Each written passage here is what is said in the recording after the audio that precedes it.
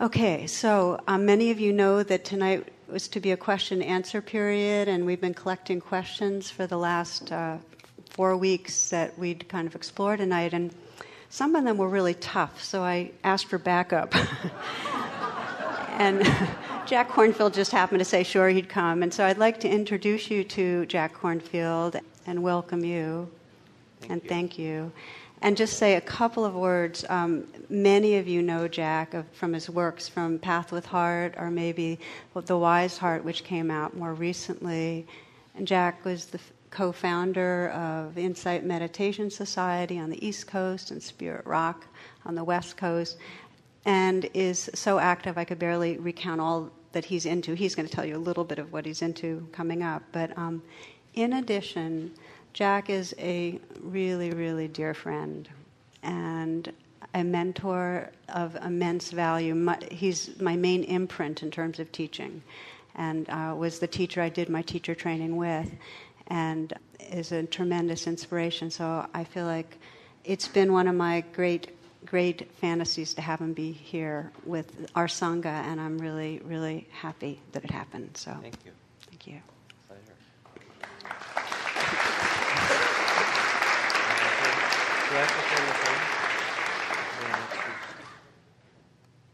Yeah, thank you, Tara. I'm very happy to be here, and I've been hearing stories of IMCW and of this place as well for a dozen years, and it's a great treat to be here this evening and a beautiful spring evening in Washington with Tara and all of you. So thank you. Thanks.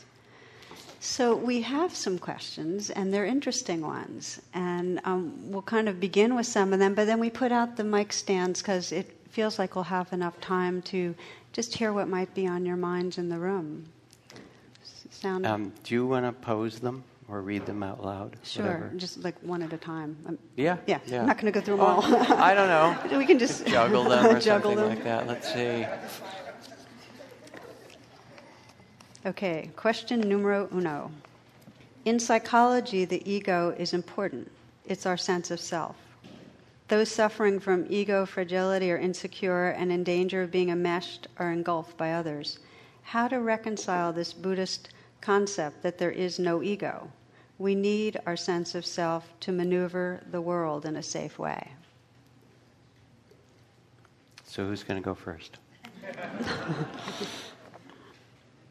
How to reconcile the Buddhist concept there's no ego. That's actually a bad translation. And translation errors are some of the easiest things to answer. There really wasn't the word ego at the time of the Buddha, although I'm sure people had them. But what actually is important to understand is in the teachings of Buddhism, where it speaks about selflessness or no self, that's one of the central teachings, that there are actually two different dimensions of development, of spiritual development, that you can feel or sense in yourself. One is letting go of the sense of self.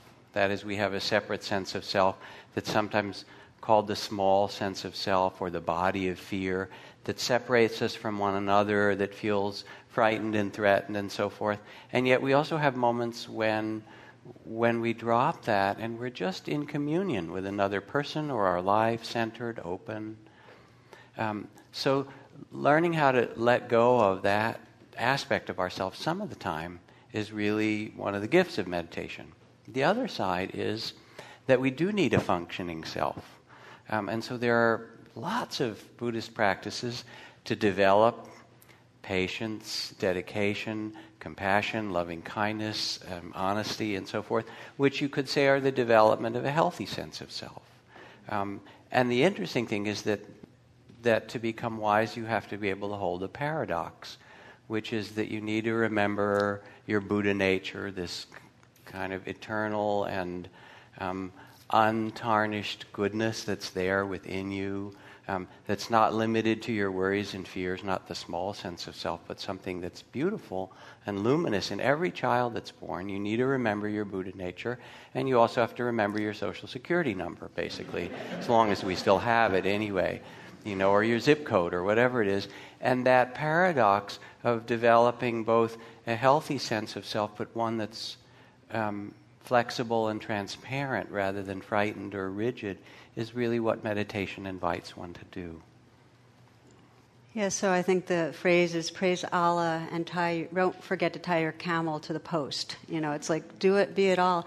The metaphor that helps me a lot is to sense that we are meant to develop what I sometimes think of as a spacesuit, that we're in a challenging environment and we each develop our strategies to get through. And where the suffering comes is that when we get identified with the spacesuit, when we think this ego, this striving, this proving, this maneuvering is me, and forget who's looking through the mask. So who is really listening right now? Who's looking through? We forget the beingness, and we get identified with the doing self. And so a lot of spiritual practice is just recognizing all those strategies, and in that recognizing, there's a re-arriving in the awareness that knows that doesn't define us. Is that okay? I don't know. Ask them. They ask the question, not me. Is that all right, you guys? I am going to add something for the fun of it. When you look in the mirror, you notice you've gotten older, right? I mean, we won't go there very far, but anyway. But the weird thing is that you don't feel older necessarily. You know that experience as well? And that's because when you look in the mirror, what's gotten older is your body. And there's some part of us, I think, my teacher Ajahn Chah used to speak of it as the one who knows, or the pure knowing or consciousness that recognizes, it's losing its hair in my case, and getting wrinkled and getting older and so forth. But that's not all of who we are. That's a vehicle or a vessel, and not in some theoretical way, but in some profound understanding, so that we can engage in life and live it in a full way. But there's a whole other understanding of freedom that comes when we see that those limitations are not really fundamentally who we are. It's like we're doing one of those game shows, right, where you take the next question for $300, This one for $300 just came in a few days ago. I'm struggling with self-compassion. I have a deep-seated sense of self-blame when I'm hurt.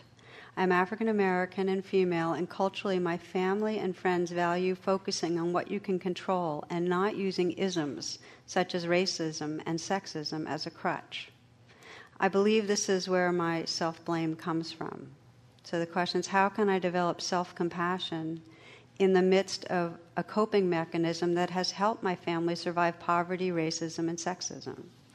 In other words, self-blame has been both empowering and a large source of suffering. And then the follow-up question is, how can I better sit through the pain of social injustice? You start. You want me to start? I really loved this question. I mean, I really... I thought it was a really powerful question. It has a wisdom in it that recognizes what I sometimes call false refuge, that we can, in blaming the culture, blaming those that are representatives and leaders in the culture, are blaming ourselves. There's a kind of temporary sense that that's how we can control things. So there's a temporary kind of sense of power or coping by blaming. And so there's kind of a recognition in that. And yet not blaming doesn't mean passivity. So the inquiry to me is how to not blame myself and not blame the culture, and yet really open with compassion to the pain that's here. And so the first step that seems for all of us, and it doesn't, this is one particular circumstance, but for any of us where we've in some way turned it inward, like I'm bad, I'm failing, I'm wrong, the first real piece of this is to pause and open to the actual vulnerability of that, to where that feels really terrible. And it takes a lot of forgiveness and a lot of courage. if I have it here, I brought Sri Nisargadatta here because I just wanted to, this whole thing of turning on ourselves with self-blame. He says, all you need is already within you. Only you must approach yourself with reverence and love. Self-condemnation and self-distrust are grievous errors. Your constant flight from pain and search for pleasure is a sign of love you bear for yourself. All I plead with you is this: make love of yourself perfect. Make love of yourself perfect. Deny yourself nothing. Give yourself infinity and eternity, and discover that you do not need them. You are beyond. So how to move from blame, and in this case self-blame, to make love of yourself perfect, meaning love of this life just as it is in this moment. Because when we open to how it is in this moment, however it is, then we can respond from a place of empowerment. And similarly, take the reality. We are in a culture that has generations really of violence, generations of cruelty and of oppression to people of color and to other minorities. How do we take that and instead of being in aversive blame, have what's called wise discrimination and get it? This is real. And yet if we really get this is real, and we don't go into a more narrow blaming mode, then it's possible to respond with the full wisdom and compassion that can actually bring about change, rather than fueling the cycles of blame and reactivity. So that's it's like, I feel like I've just tried to nutshell something that feels really, really important, how to step out of the false refuge of blame and acknowledge the actuality and the horror of the actuality. And in that acknowledging from a really deep place of compassion, then act in this world and do what we can to bring some healing. So to add to that, much of the suffering that we cause to one another, individually or collectively, is because we haven't learned how to be with our particular measure of sorrows and difficulties. James Baldwin wrote, I imagine one of the reasons people cling to their hate and ignorance so stubbornly is because they sense that once hate is gone, they will be forced to deal with their own pain. And so whether we place it on another race or gender or orientation or culture as we do, in many ways it's because we haven't learned that it's possible to be with the 10,000 joys and sorrows that make up our human life. We haven't somehow discovered the Buddha nature within ourselves, the great heart of compassion and wisdom that is our birthright.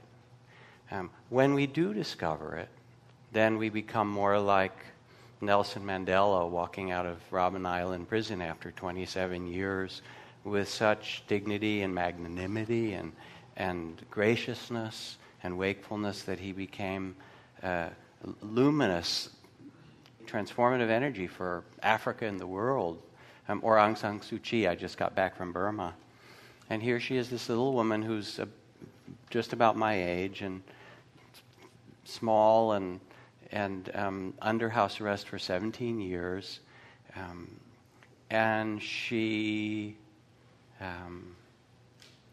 could leave Burma anytime she wanted. She could have been there when her husband died or her children graduated college. But they say if you leave, the general said, then you can't come back.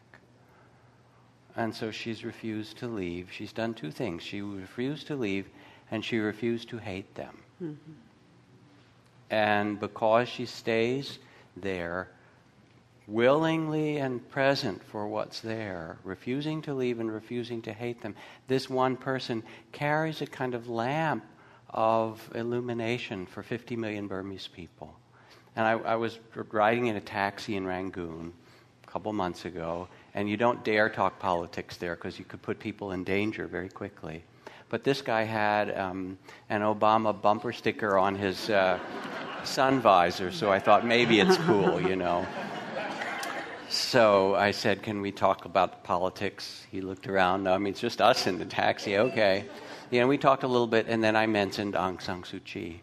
I said, do people still remember her? Do people care about her? And his eyes got very wide as if he were frightened, even to hear her name said out loud, because there are spies everywhere. And then he said, put his hands across his lips. We never say her name, never, but always hear. And he put his hand on his heart.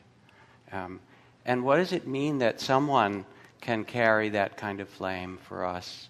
But more importantly, what would it mean for us to carry dignity through the difficulties that are given to us and through the horrors at times of the world, to find that in ourselves that is beautiful and noble, which is your birth. The Buddha says, you who are the sons and daughters of the Buddhas, O noble beings, remember who you are. And in some way to meditate is to reclaim or remember that this is possible in the midst of, yes, all the difficult and sometimes terrible circumstances. And no one can take that from you. So, and it doesn't mean that it feels good or that you don't have fear and blame, and so you have all that stuff. But underneath, there is a deep knowing that that's not what the most important thing is. And I think that's why I love this question, because I could feel the wisdom that knows that any blame, whether it's directed inward or to others, divides us. Any blame. So there's this it's part of the commitment on the spiritual path to know that it matters more to have our hearts awaken than the way James Baldwin put it, it's easier to stay in our anger and our blame. Okay. If fear is a biologically based survival tool, doesn't practicing meditation leave us vulnerable in a world that thrives on fear? Is it safe to take off the mask and peel away layers of conditioning?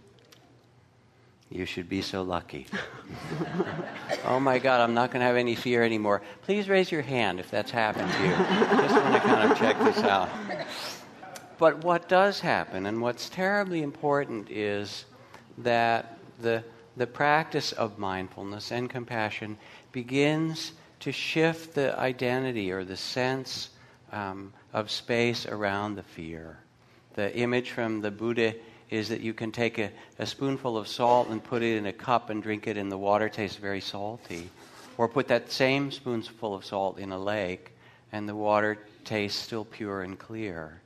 In the same way, as you begin to practice, especially those of you who've come newer, fear arises, and the point isn't, I shouldn't be afraid and judging yourself. You just, that's the judging mind, and that's the fear. And after it comes 10 or 20 or 50 or 100 times, it comes again and you go, fear, I know you. And it's still sometimes biologically the right thing. You're driving, a car swerves in front of you. Your body has a fear response, and it's completely healthy, and it gets you out of the way. But then, you start re-worrying, and the financial crisis, and what am I going to do? And you know how you can not only take the current fear, but you have a whole drama department, and you can choreograph an opera, right, with fear at the and so forth. There comes a knowledge of what fear is, of its value to wake you up, and also the sense of spaciousness that says, this is fear, and you don't have to be so lost or reactive in it. There's a mindfulness and a care and compassion that's bigger than any of these energies that arise, and it gives you a sense of freedom. It's interesting in meditating with fear how we've been given the teaching of just be with it and watch it and feel it and so on, and how there is that bargaining mind of I'll be with it, but we still want it to go away, and how I know for myself the message of fear is something's wrong, and in experiencing fear there's some sense that there's something wrong, that even the fear is there, that I'm not really at home in my meditation until I've managed to meditate it away. So it's really interesting to watch our attitudes towards it. And also to know that, because I think this question really has some, how much do we take the risk to be vulnerable? And that the more, as Jack described it, the more we sense the fear coming and going, and it doesn't feel so personal, the more we trust. And I like the languaging of, if you trust you're the ocean, you're not so afraid of the waves. the less it feels like we're risking a self, and the more it feels like it's part of our opening to reveal that which is a little bit uncomfortable. It actually deepens our sense of belonging. It frees us more from the fear. And often if you're meditating, not so much, again, those circumstances where you might, in the car or something, where you might have some biological imperative, but various emotions and memories and things that are scary come up. And sometimes fear is like a membrane between what you know or can tolerate and something new. It's almost like a little light comes on that says, about to grow, Basically and if you can make the space and say, yes, this is a part of it. One other little thing to add, and that is that, and I know it very well for myself, we live in a culture that is supposed to know things, and know all kinds of things. And if you don't know it, then you Google it, right? And you get the answer and so forth. But there's a lot of things that are really uncertain. And my teacher, Ajahn Chah, used to love the word uncertainty. He would say, it's uncertain, isn't it? You'd ask him all these questions, and he'd laugh and he'd say, it's uncertain. How about enlightenment? He'd say, it's uncertain, isn't it? Or what's... And it's called the wisdom of uncertainty, or the wisdom of insecurity. Somerset Maugham wrote a couple of lines. He said, there are 3 rules for writing the great American novel. Unfortunately, no one knows what they are. And we would like to have the playbook and the rule book. One of the things that meditation and mindfulness does, and compassion as the other wing, is it gives us the capacity to be present for uncertainty, which is the truth, that we don't know what's going to happen tomorrow, and to come to some rest or some relaxation, or even more, a better word is trust. I think that there's a kind of beautiful trust that comes as you practice and as you learn to be mindful for pain and for pleasure and for fear coming. Oh, this is what fear is like. And judgment, as Tara was talking about, or blame.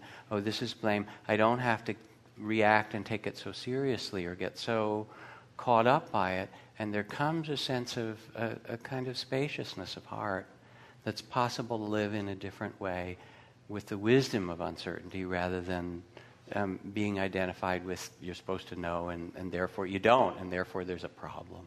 So a very deep trust. And to learn to trust is a beautiful thing. Trust isn't foolish. And it doesn't mean trusting in foolish ways. It means really trusting your heart and trusting the capacity to stay present for your life as you go through all of its vicissitudes. It's a beautiful thing.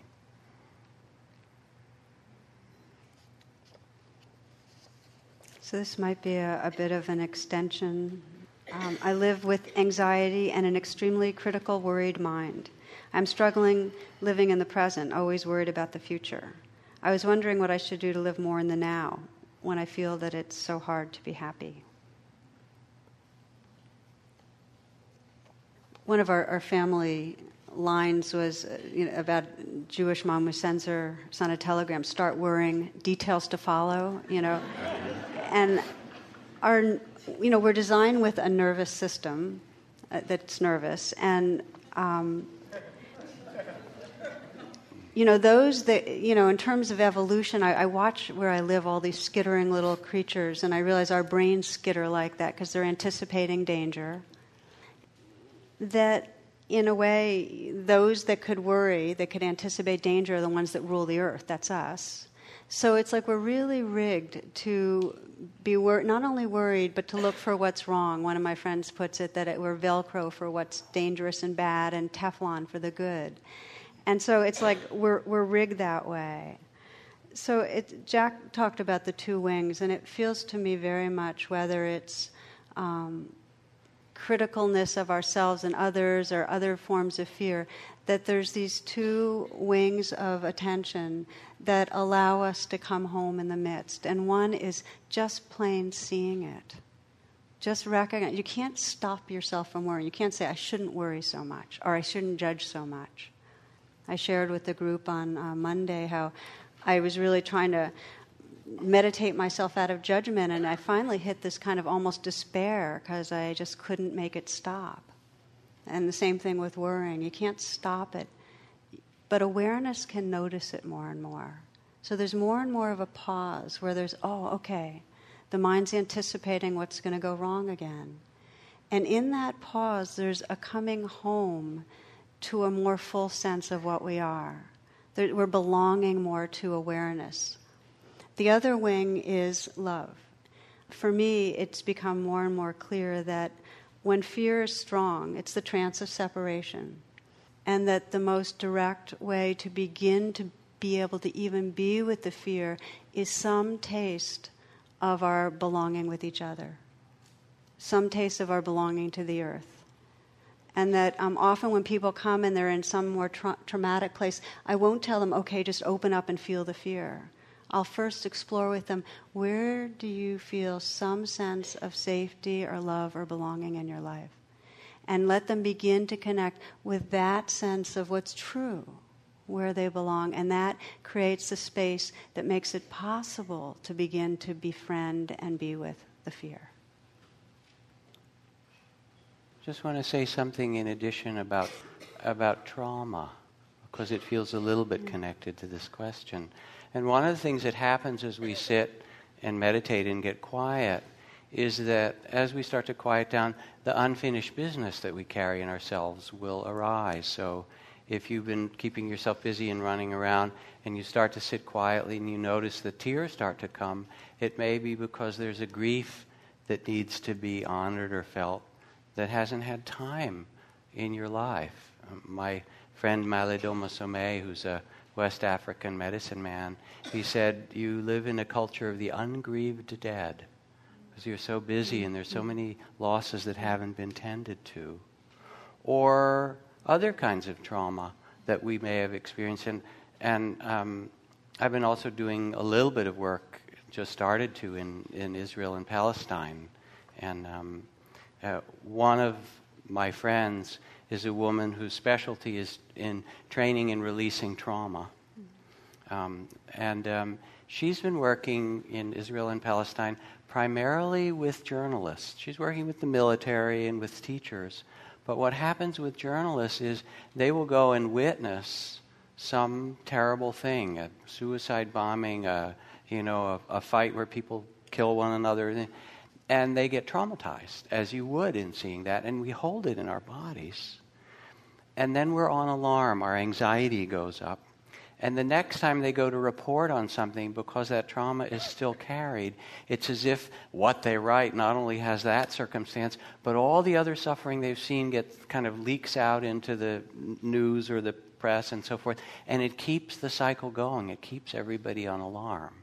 Now that's kind of on a cultural level. But in some way, as Tara was saying, we actually have to find some way both to make space or to find an inner resource that allows us to release trauma, to return to ground, to let go. Some of it's just community and just coming to sit together. If you're really anxious to sit with go out in nature is a good thing. Sit with other people. My friend Annie Lamott writes, "My mind is like a bad neighborhood. I try not to go there alone." So there's a certain kind of. That's why people meditate together, right? But the process of looking for that which supports you call it vulnerability, the space of wisdom in yourself, the heart of compassion, whether it's with friends, whether it's in nature, whether it involves releasing what you carry. Sometimes the practice can be to take a paper and put on the top of it anxiety, and then write all the things you're afraid of, and almost get them out. And when you have, 3 papers, 5 pages, doesn't matter, it's okay. It has an end, actually, it's finite. And then other things start to get seen because you've actually let yourself sense it and feel it. And then others, okay, here's anxiety, thank you for your opinion, I understand. But the space of knowing, and the heart grows bigger because of it. So, all of those things.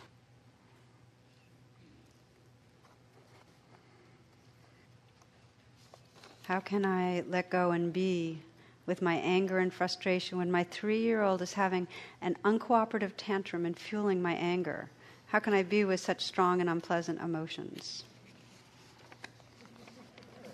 My experience as a parent was that I actually relived and reworked my childhood with my kid. You know what I mean? That you go back there and they have the tantrum and then you remember your own tantrum and then you realize, I'm not 3 anymore. I actually have learned a few things, and you kind of get to feel all that stuff.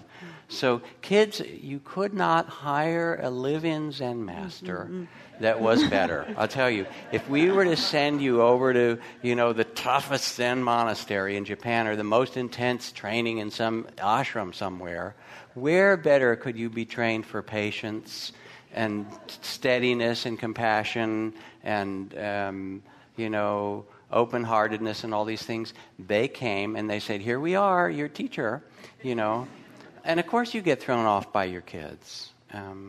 That's not a problem. They're watching you a lot, and either sometimes they get really overwhelmed, as in this, like having a temper tantrum. And you get the chance either to get lost in it or say, okay, this scares me, because that's really what it sounds like. I get overwhelmed myself from the overwhelm of my children. And then what helps you to regulate yourself? Because they're waiting to see, is there somebody around here that knows how to regulate their energy? And they are, basically, And it might be that you take breaths. It might be that you get down on the floor with them, even in the market or whatever, and sit down and kind of look and say, pretty wild down here, isn't it? Come on, this is not the place to do this. But you can actually learn how to enter into the moment, pay attention to what's going on, make some space. A lot of that question, and it's a really important one, how we raise our children, is can we deal with the intensity of their aliveness and not have it take us over? And we can. And your meditation practice is a way to actually help you do that. Not to be quiet in the room next door while they're having a tantrum, but to say, this is the place of meditation. This is the place, all right, let me get really big and say, all right, here is the Buddha seated, and, this child is doing this wild tantrum dance. How interesting, But everybody is watching, and I'm so embarrassed that my child is doing that in public. Or we're at home, and, I'm afraid that he's still going to be doing that at 21 in college or something like that. But your capacity to not identify so much with it, to not be so afraid of it. It's really about fear, and say, okay, this is a very strong energy. Is this what you got? Let me see it. And to stay present is really the gift you give your child. So I think the most difficult part of parenting is that we inevitably do it imperfectly, and then we get down on ourselves for it. I mean, that's where I spent more time paying attention. So it's not that the child's having a tantrum, and even that this is coming up in me, but I'm doing this wrong in some way. And I see that especially when children become adolescents, because it's impossible to do it right. It's just impossible. It doesn't happen. So then the question is how to be without anxiety about imperfection, that there's this dance going on. And Jack just named it really beautifully, that as you just say, this is what's happening, and let it play out and just allow it to be there. And I think for me, one of the important things when working with myself or other parents is to sense what needs come up in you. In other words, when the child's acting out and it gets you afraid, then the need is in some way to feel, there's some order that's possible, or, I'm doing it okay, or, this child's not going to end up becoming whatever our fantasy is. So there's some way of pausing and sensing what unmet need we have. Because if we can do that, we can then pay better attention to the unmet need the child's having when there's a tantrum. When a child's having a tantrum, they're not having a good time. There's some unmet need. So there's some sort of a pausing, and rather than going into the syndrome of failure, I'm failing, sensing, what's going on inside me and what's going on inside you. And, children in many cases, in most cases, really are also mirroring the stress that they find. Yeah. And our kids early on are experiencing a lot of stress given the way that we live. Yeah. So there's something quite important to pay attention to in that dimension. And then there's this passage from Florida Scott Maxwell, who writes, no matter how old a mother is, she watches her middle-aged children for signs of improvement. So there's still, there's also something archetypal about this worry, whether it's the mom or the dad and so forth. We have this fantasy spinning machine. Oh, okay, this is going to mean that. And often it doesn't. Often it actually is just what it is. It's that intense energy. That's what wants to be paid attention to. In following this practice, how does one take care of oneself when faced with hostility and adversity rather than mindfulness? It seems that the practice can make one hold back inappropriately. Hold back and? Inappropriately. Inappropriate. In other words, in a situation where others are being hostile, how does one, if you're being mindful, doesn't that mean maybe you'd be setting yourself up to be hurt? Does it? Well, I actually think it's a great question because that's the situation a whole lot. We're in circumstances a lot where others are in their own suffering aggressive and blaming, and then the question is, do we jump into the dance and blame back and react back? I had one person in an interview at the retreat, we just had a week-long retreat, who described there's so much stress in the culture now around work. There's so many people being fired, and it's not played out in a pretty way. I mean, there's a lot of disrespect and a lot of antagonism and self-protection that comes out being really hurtful. So for him, he was in a situation where others were not including him in on certain things, and he could see the possibility of losing his job, and he was being treated in a way he felt really disrespected, discriminated against, and was in a rage, and he kept acting. So there was a cycle. He kept acting out also. And at the retreat, he started meditating on it and sensing how the aggression was coming at him, and how could he just be with that, and he'd feel it coming at him. And then what came up in him was the words, "It's not fair."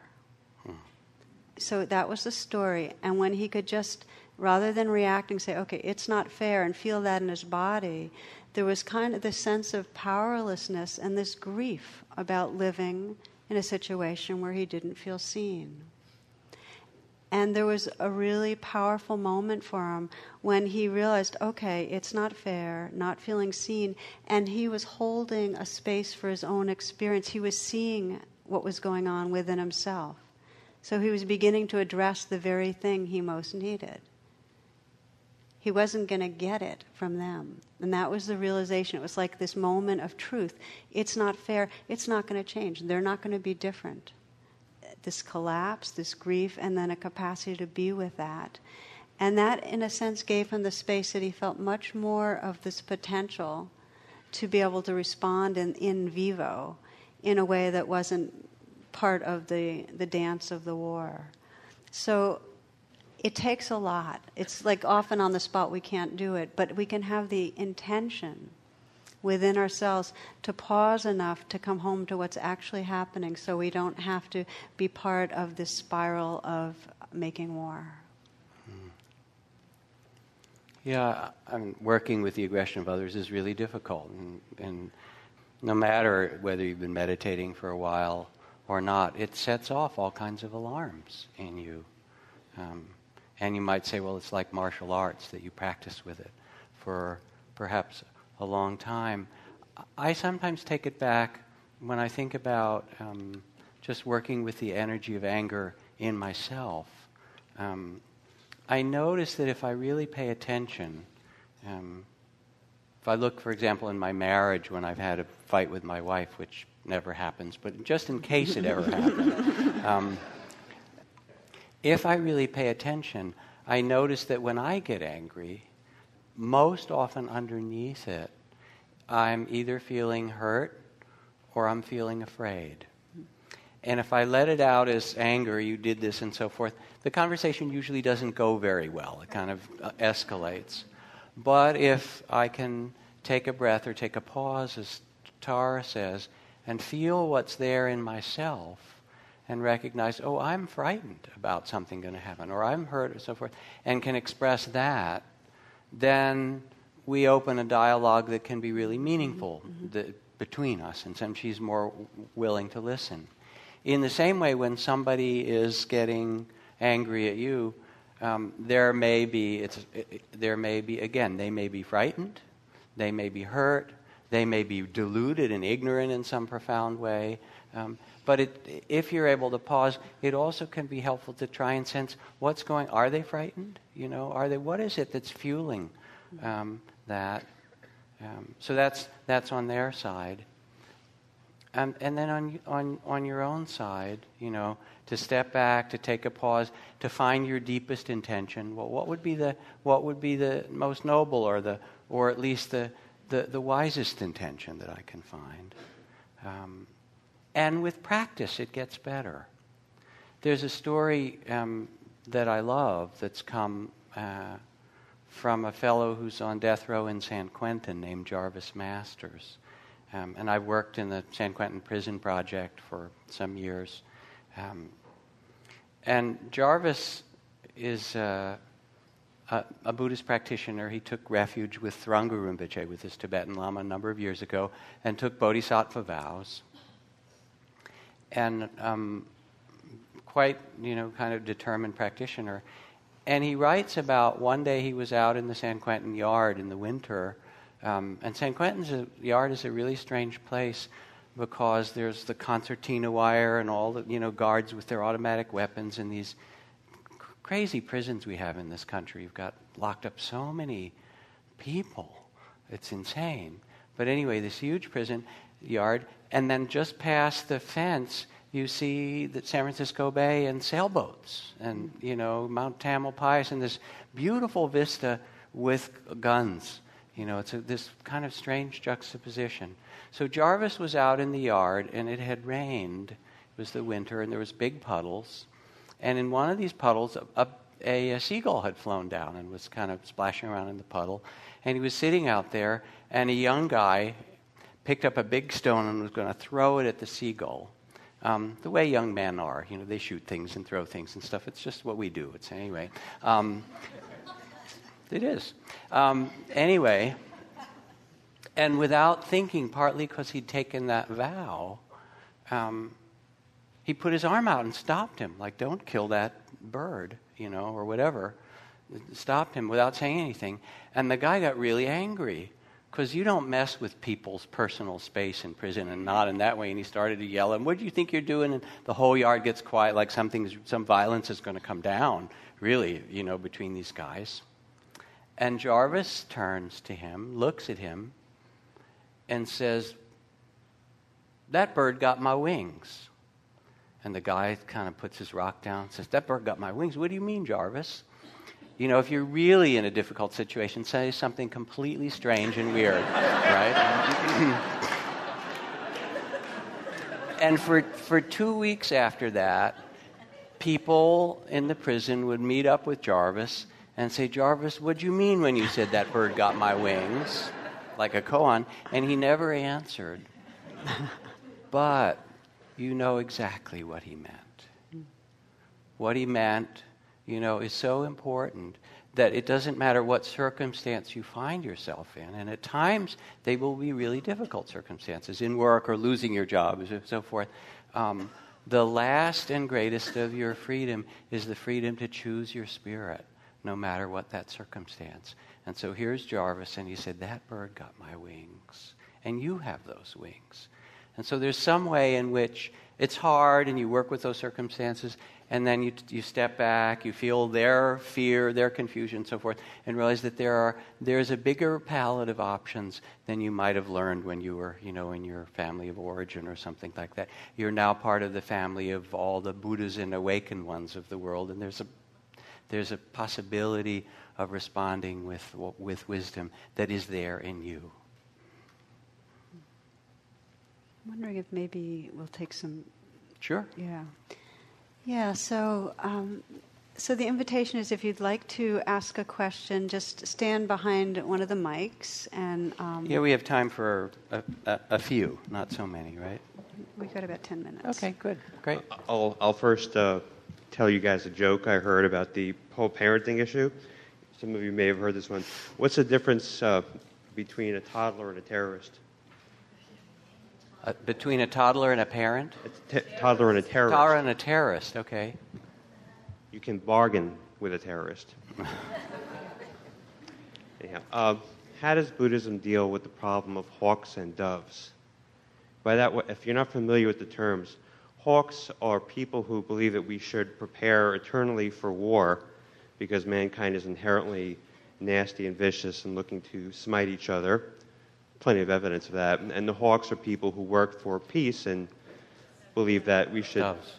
The doves are people who work for peace, thank you, and believe that we should work for disarmament and so forth. And everyone here knows that we came very close in this country to World War III, and we could just as easily vote in 2 more madmen a few years from now who could create total annihilation around the globe.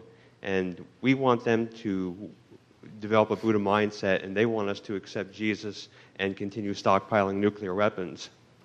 And I hate to sound very us and them about this, but it is a reality that they see things in their way, and there's even neuropsychological evidence that people are programmed to see things in this fashion. And Buddhism was developed before we had these nuclear weapons. How would Buddhism deal with this issue of hawks versus doves? So the first thing, thank you, because it's a very compelling question.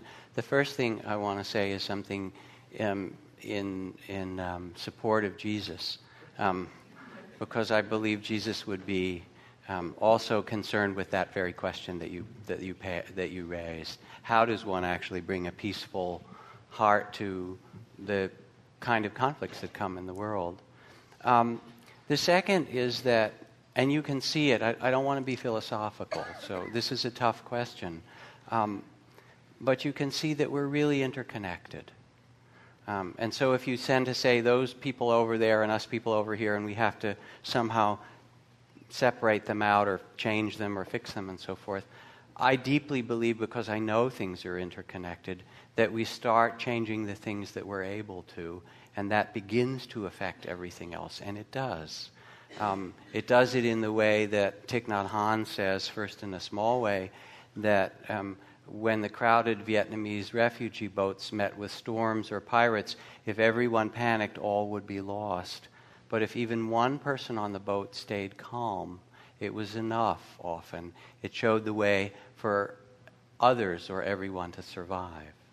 And so the first thing is to start with your own heart and your own experience, to see how much you make war in your heart, how much you contribute to that battle, or how much you can actually make your own life in your heart an expression of peace, because that ripples out. It has an enormous effect. A second thing is to say, archetypally, you're right. Just like praise and blame and gain and loss and birth and death, so there's always going to be conflict, and people will have different responses to it, and we can't make it go away. But one thing is really clear, that no amount of technology, no amount of weaponry, no amount of military spending, no amount of computers and new, scientific things will stop continuing racism and warfare and conflict and environmental destruction. It doesn't start there, and it won't end there. It really ends in the heart. And so what we both individually and collectively need is a new way to see ourselves as interconnected. And the more of us that can see that, not as a philosophy, but actually know it and live from it, it does affect others, and it does spread. I don't want to take up all this time, but I will. I'm going to tell you one more story that's tangential but important. I was traveling in India with my wife years ago, and we were up in the mountains studying with a wonderful woman, Vimla Thakkar, this great yogi. And at one point in meditation, my wife had this very deep vision that came of someone in her family dying and of death and so forth. And I tried to reassure her and said, when you sit in meditation, you face these great issues of peace and war, of birth and death, and those things will come to you, and it's all right. Unfortunately, I was wrong. And 10 days later, we got a telegram, and it said, your brother Paul has died. And then we looked closely at the telegram, And it turned out that her brother Paul had died on the day that she'd had that vision, and in the way that she had seen that he had died. And it's not the first time one's heard those stories. You hear them other times in places, because it's true. It's not just an artifact to say that we're connected. We are literally connected. And the transformation of hearts in us, in every way, from the mirror neurons of modern neurobiology to others, actually begins to also transform the collective. And I don't mean it in that it's easy or in some simplistic way, but where else can we start? And if it's done not just with the inner transformation, but also with compassion and love, it really begins. Love is pretty potent stuff. It also begins to ripple out and change and transform the world in ways that are pretty surprising. So, I mean, I share the concern, and I think that it puts the responsibility back to ourselves.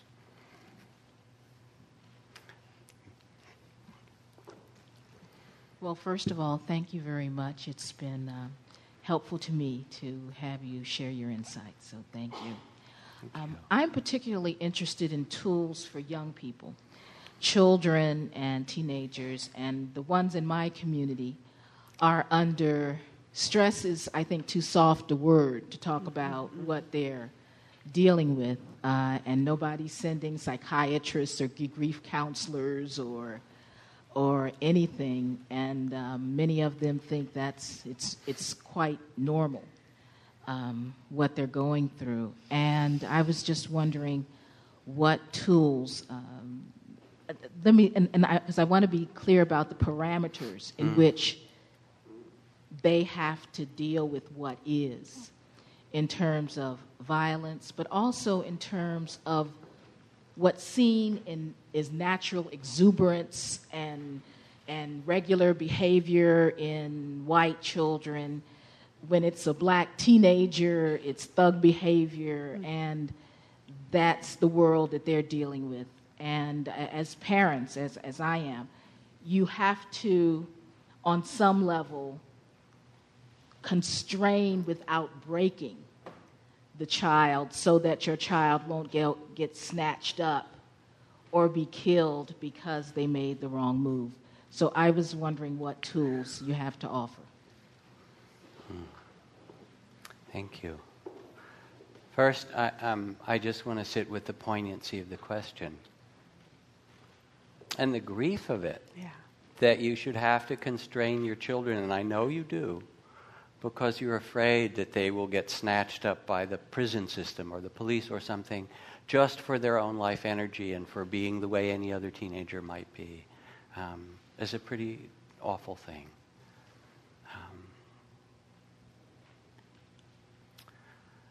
I don't have simple answers for you, but I've been working for some years with some wonderful colleagues, and we've done work with kids coming out of gangs in Chicago and Oakland and Los Angeles and so forth.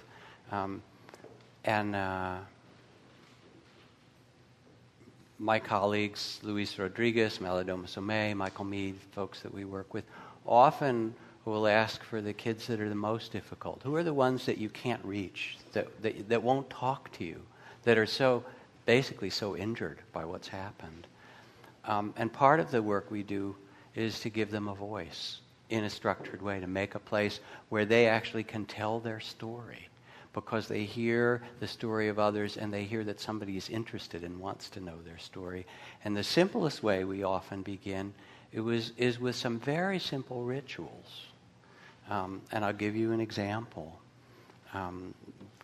One retreat, men's retreat, with a number of young men who'd come with us, who were sitting in the back saying, yeah, right, meditation, poetry, like, what do you have to say to me? And then we made an altar, or just a table with some candles, and said, please go down to the little stream that's there and bring back a stone for anyone that you know personally who's been killed, or anyone that you know that's personally in danger. And some of these kids came back with a handful of stones. And the minute they put them on the altar, the room changed. and it became a sacred space because somebody was really concerned about the things that touch their soul in some way.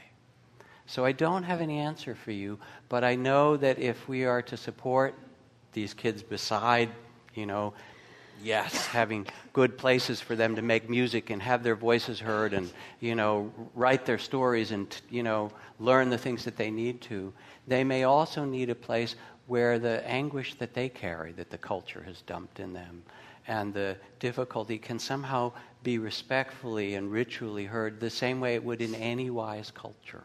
Where you would have rituals of mentoring and rituals of initiation and transformation. So that's the first little piece that I would say. I don't know. I know we're near the end if Tara has something to add. Well, I had the same response of really wanting to give space just to acknowledge the tragedy and the pain of it. And my sense is that whenever anybody can start telling their stories, that begins the healing. And the other piece is the times I've seen young people that have most been caught in something and most come out is when somebody is able to see their goodness, their beauty, their being, their spirit, and mirror that. And it's not always there, that mirroring. But when it can be there, when somehow you can see through behind the mask, whether it's arrogant or defend or whatever, and just see the being that's there, that mirroring calls another out.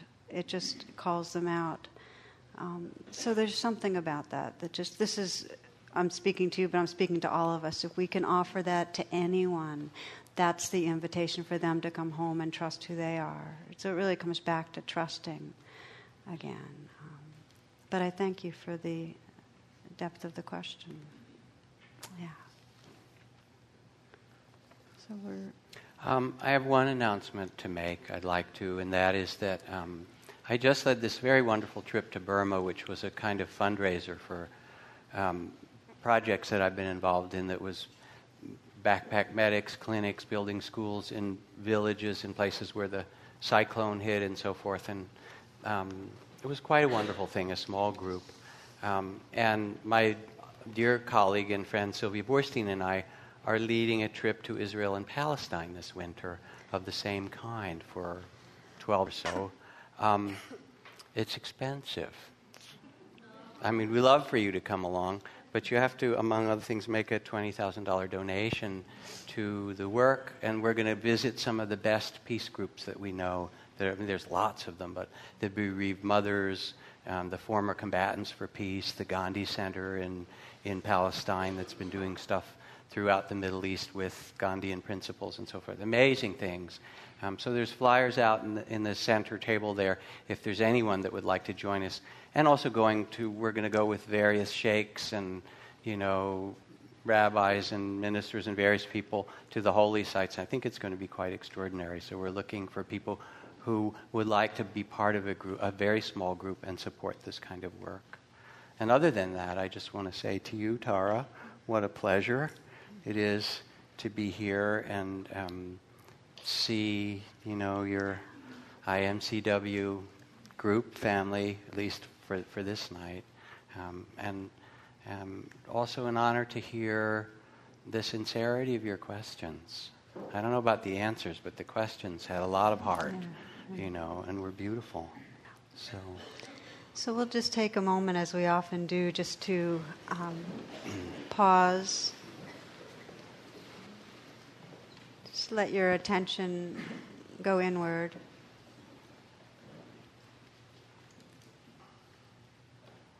And see if it's possible to relax a little more in the body. And just to notice your experience right now, right here.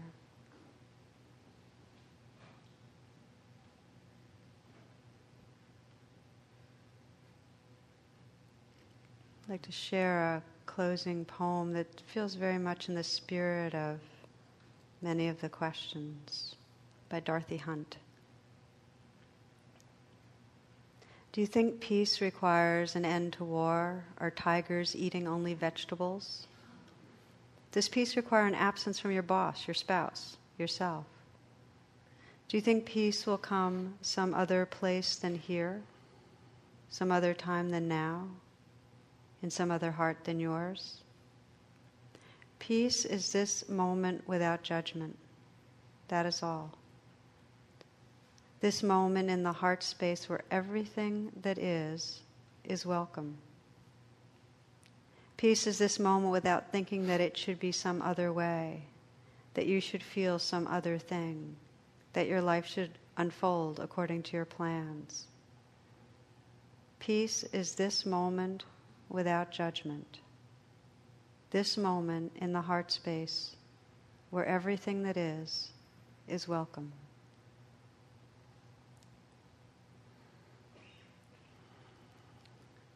Namaste.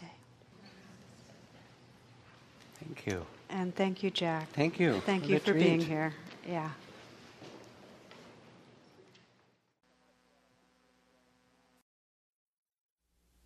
The teaching you have received has been freely offered. If you would like to contact the Insight Meditation Community of Washington to make a donation or to learn more about our programs, please visit our website at www.imcw.org.